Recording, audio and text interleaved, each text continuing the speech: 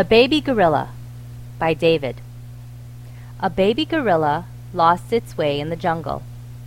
Then someone saw it and took it to the zoo. The zookeeper saw it and put it with the other gorillas. The next day, the baby gorilla woke up and looked around. It didn't know itself where it came from. The biggest gorilla said, "You were carried here by a man." The baby gorilla didn't know who the man was, so it just stayed at the zoo and lived with the other gorillas. Year after year, the baby gorilla grew up to become a strong young gorilla. One day, a man saw it and thought, "This was the baby gorilla from all those years back." He then bought it and set it free in the jungle. The gorilla seemed to know that he was that man, so it ran into the jungle, as the man stood by and watched.